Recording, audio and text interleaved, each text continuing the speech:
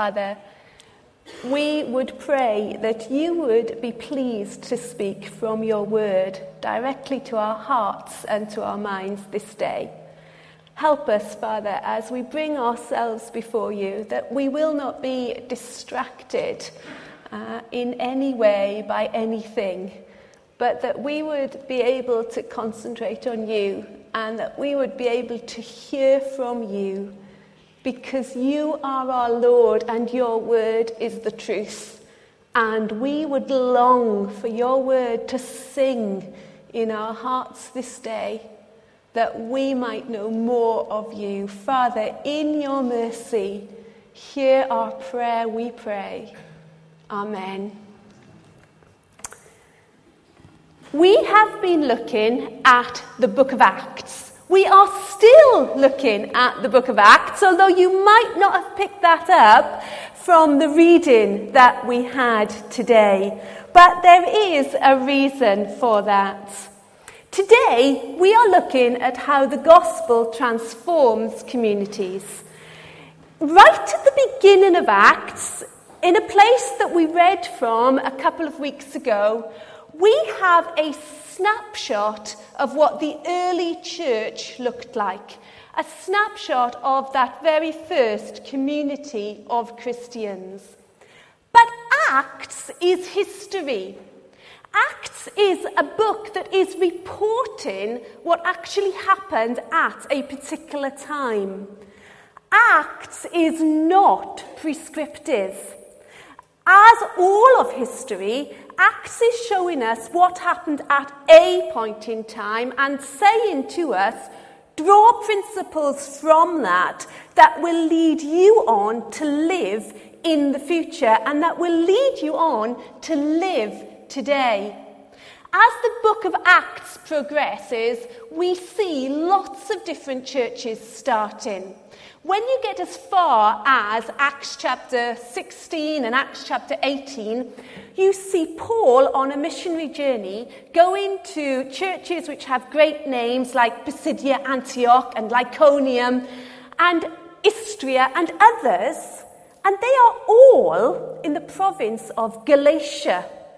None of those churches are told that they have to live together in communities and share everything together, but they have a whole letter that is written to them explaining, okay, what does it mean now? Now that the gospel has gone global, now that we have churches everywhere, what does it mean for us to live as Christians?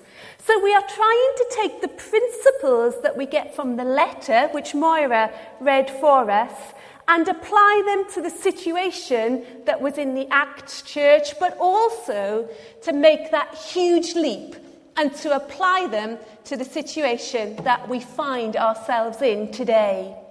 Now, last week we looked at this slide simply to give us a context for where this is all coming from and how the whole of the book of Acts fits together. And very simply, it fits together like this.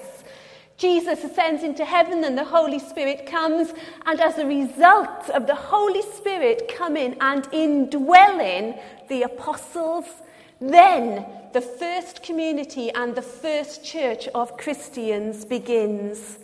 We have stories about individuals who are transformed, and last week we took time together to look at Saul, to see how one person was completely transformed from being absolutely opposed to the cross of Christ, absolutely opposed to Jesus, to coming to that cross and realizing his own need, to becoming part of a new community, a Christian who taught others.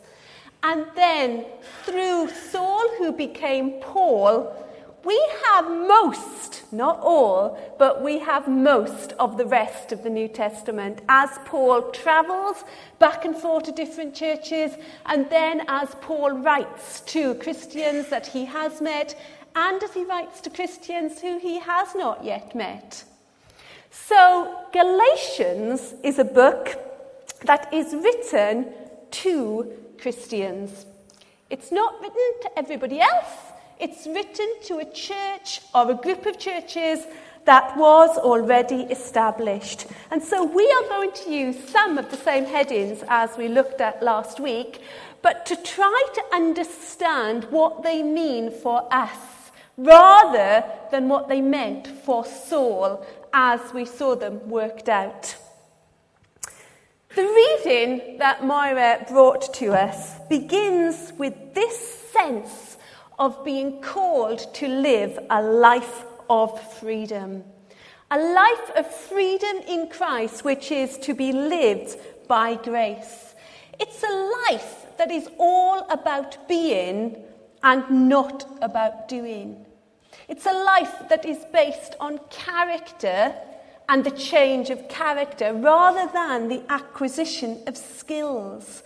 It's a life that is based on the sense of freedom in order to serve one another. It's not tied to particular ideas of power and authority and world order. A very simple illustration of this. A few years ago, I became the lowest of the low. I spent about a year being a supply teacher in the schools of Ipswich. It is fair to say that there was not a single head teacher in that year who offered me a cup of tea in the staff room. There were lots of teaching assistants who offered me a cup of tea in the classroom. And that's okay, isn't it? Because the head teacher hopefully has more to do than make her supply teaching staff a cup of tea. She has a position, or he has a position of power and authority, the same as so many of us in our workplaces. We have positions that set us above other people. But those positions should not take place in the church too. As we come along to church and as we belong to our community on Sunday, it doesn't matter what we do between Monday and Friday in some senses. It doesn't matter if we are used to everybody else serving us. The point of Christian community is that we are happy to serve one another. That we are all happy to do the smallest tasks as well as the biggest tasks. And I know that within that, God gifts us in different ways. But it still makes my heart sing when the CEO of a major corporation offers me a cup of tea in church on a Sunday. It is a good thing. It is a very simple demonstration of ourselves as community, because as a church community, we are different. Our commitment to each other is different to the commitment that we have to others who are around us in the workplace, because our standards are different and our character, the way we demonstrate that character, has to be different. Gospel teaching transforms our commitment, but it also transforms our conscience. There are so many things that I would like to do which actually aren't right. So many things. I would like to tell lies to get me out of trouble, but it's not right.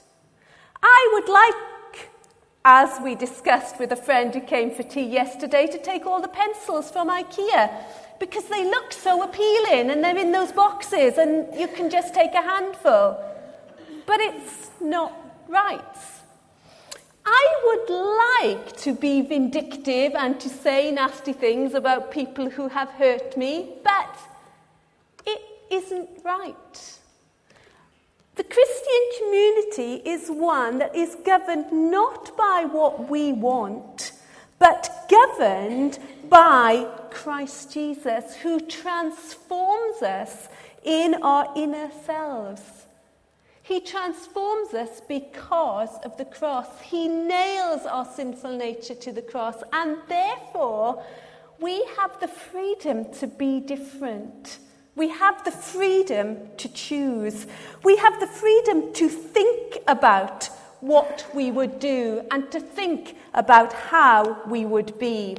It transforms our conscience. It transforms our attitude. I would like to read a little bit from a book that I have enjoyed very much. It's by Max Lucado and it's called Every Day Deserves a Chance. Just bear with me for a moment. Excerpts from the diary of a dog. 8 a.m. Oh boy! Squeaky. Oh boy! Dog food, my favourite. 9:30 a.m. Oh boy! A car ride, my favourite. 9:40 a.m. Oh boy! A walk, my favourite. 10:30 a.m. Oh boy! It's another car ride, my favourite. 11:30 a.m. Oh boy! More dog food, my favourite. Oh boy, the kids, my favourite. Oh boy, the yard, my favourite. Oh boy, the kids again, my favourite. And so it goes on. Excerpts from the diary of a cat. Day 283 of my captivity. My captors continue to taunt me with bizarre little dangling objects. They dine lavishly on fresh meat while I'm forced to eat dry cereal. I'm sustained by the hope of escape and the mild satisfaction I derive from ruining a few pieces of furniture. Tomorrow, I may eat another houseplant. I attempted to kill my captors this morning by sneaking around under their feet. I nearly succeeded. I must try this strategy at the top of the stairs. And so it goes on. It's a very good book. But its point is that it's talking about our attitude.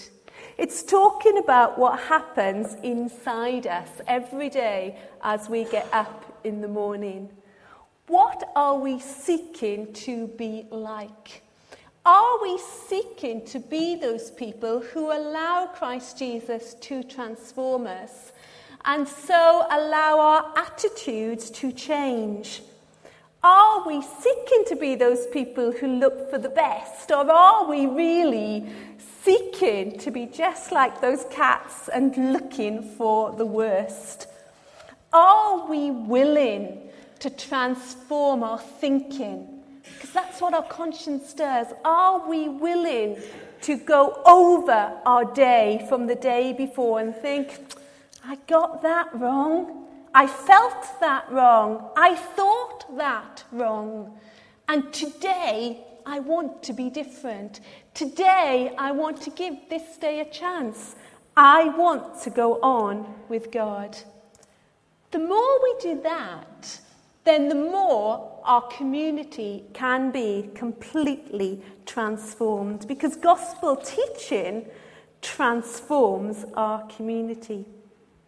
In Acts, it was really easy to see what that transformed community looked like because they shared everything they had and people could see that.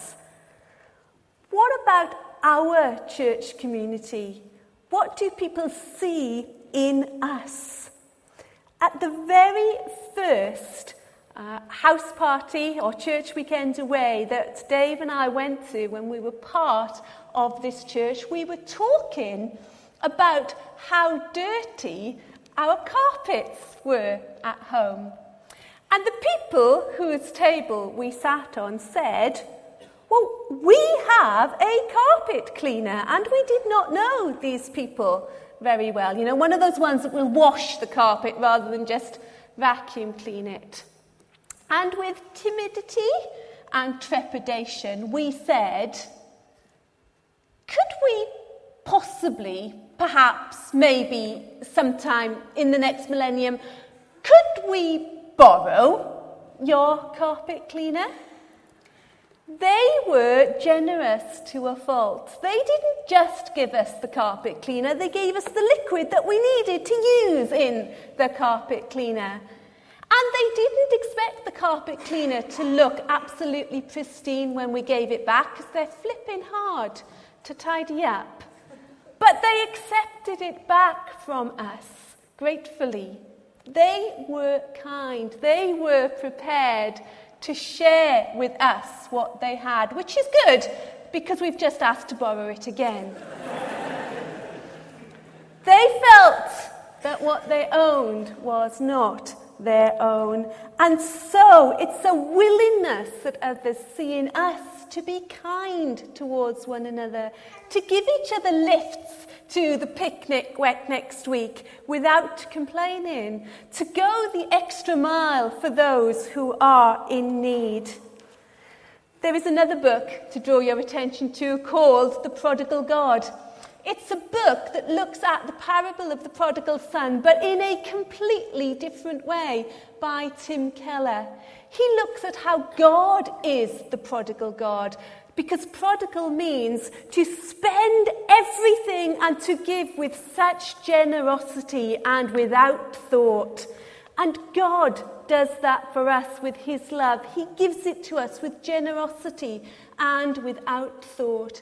And the book looks at what it's like to be the younger brother who takes everything and runs away from God, and the older brother who in his legalistic mindset does everything right, but actually he doesn't live in community either. He's not interested in what other people do. And Tim Keller very briefly says, God is not saying that only social workers get into heaven. Rather, he is saying that the inevitable sign that you know you are a sinner saved by grace, costly grace, is a sensitive social conscience and a life poured out in deeds of service to the poor. Younger brothers are too selfish, and elder brothers are too self-righteous to care for the poor. And both of those are equally wrong in opposite ways. And so gospel teaching transforms also our credibility. Were you here on the days when we have had church parties and welcomed the community in? Were you here to hear how pleased people were to be invited to a party? Were you here to see how people smiled in the street afterwards? Even if their comments sometimes left you a little up in the air about what exactly they thought they had been to or done. But were you here to see the joy? When we arrive at church on a Sunday morning, what do we display to all the people who live in the flats opposite? Do we come with radiant faces, full of smiles, eager to meet one another and join in together? Or do we come looking stressed, or bored, or hassled, or frustrated? What do people hear us saying to each other? Well, you shouldn't have parked there. Or, please, take my space. What do people hear about what we say to our children? Shut up! Get down! Come on! Or, come on, there's a biscuit here. Hurry up. What do people hear? What does it convey? Are we a credible people so that we enjoy the goodwill of all the people around us? Because that is a corporate thing. We cannot earn that credibility on our own or by ourselves. We want others to see our shared community in action. We want them to see us as people of generosity and joy. And in order for them to see it, then it has to be real. The same as Our conversation has to be real. We know these verses really well from Galatians. The fruit of the Spirit as opposed to our natural selves. So much of this comes out in the way that we speak to one another. And we need to be people who are the second half of this and not the first half. We have to be people who demonstrate our care for each other in real ways. We need to learn to say thank you to one another more than we do.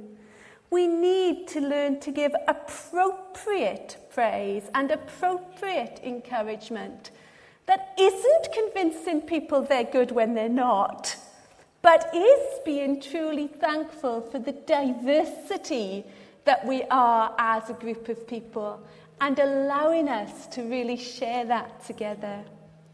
So let's not argue. Let's not bring strife to our community together, but let's try and demonstrate these other things instead, so that we become transformed in our conversation, which then transforms our credibility, which then transforms our community, which transforms everything about us. Gospel teaching transforms our certainties, for the whole law can be summed up in this one command: love your neighbour as yourself. Being a Christian isn't about legalistic doctrine. It is about how we respond to God and how, out of relationship with God, we respond to other people. The other people who we live with, the other people who we share our church with. We have to be certain that they count. And the only way we can be certain that they count is if we are certain that we count. God sent Jesus Christ into this world to save those who are sinners. I am a sinner, and I have been saved by grace, not because of anything that I have done. Because if you saw me at home, you would know that I am not enough. And if I saw you at home, I would know that of you too. We are not enough. We cannot save ourselves, but God has chosen, amazingly, to save us. And when we are certain that we can only live because of Him, then we can be certain that others are in Him too, that He loves others too, and that our job here is in order to hold firm to our convictions and to live them out so that we speak of Him and help Him in His work of transforming other people. Our old nature loves to do evil, but our new nature in the Spirit desires the opposite. We seek to love God, and we demonstrate it through loving other people. And lastly, gospel teaching transforms our courage. It transforms our courage to speak. We are not people who have it all together. We are those people who are saved by grace. And because we are saved, we can have courage in what has saved us. We can have courage in who has saved us. And we can have courage in the truth that is His word. So that as we talk about it with other people, we don't have to do it apologetically. We don't have to be sorry for what God's word says. We can say it with boldness. Christ is raised. Christ is Lord. Christ is master, and Christ loves each one of us. And as we say it with absolute courage and conviction, we are transformed as individuals, and our transformation as individuals allows us to transform the community of church that we live in, the community that is around us that we are part of, the community that is in our workplace that we are also part of, the community that is our family that we are part of, the community that is part of the world that we are part of. Global gospel works when it works in us, but not otherwise. Amen.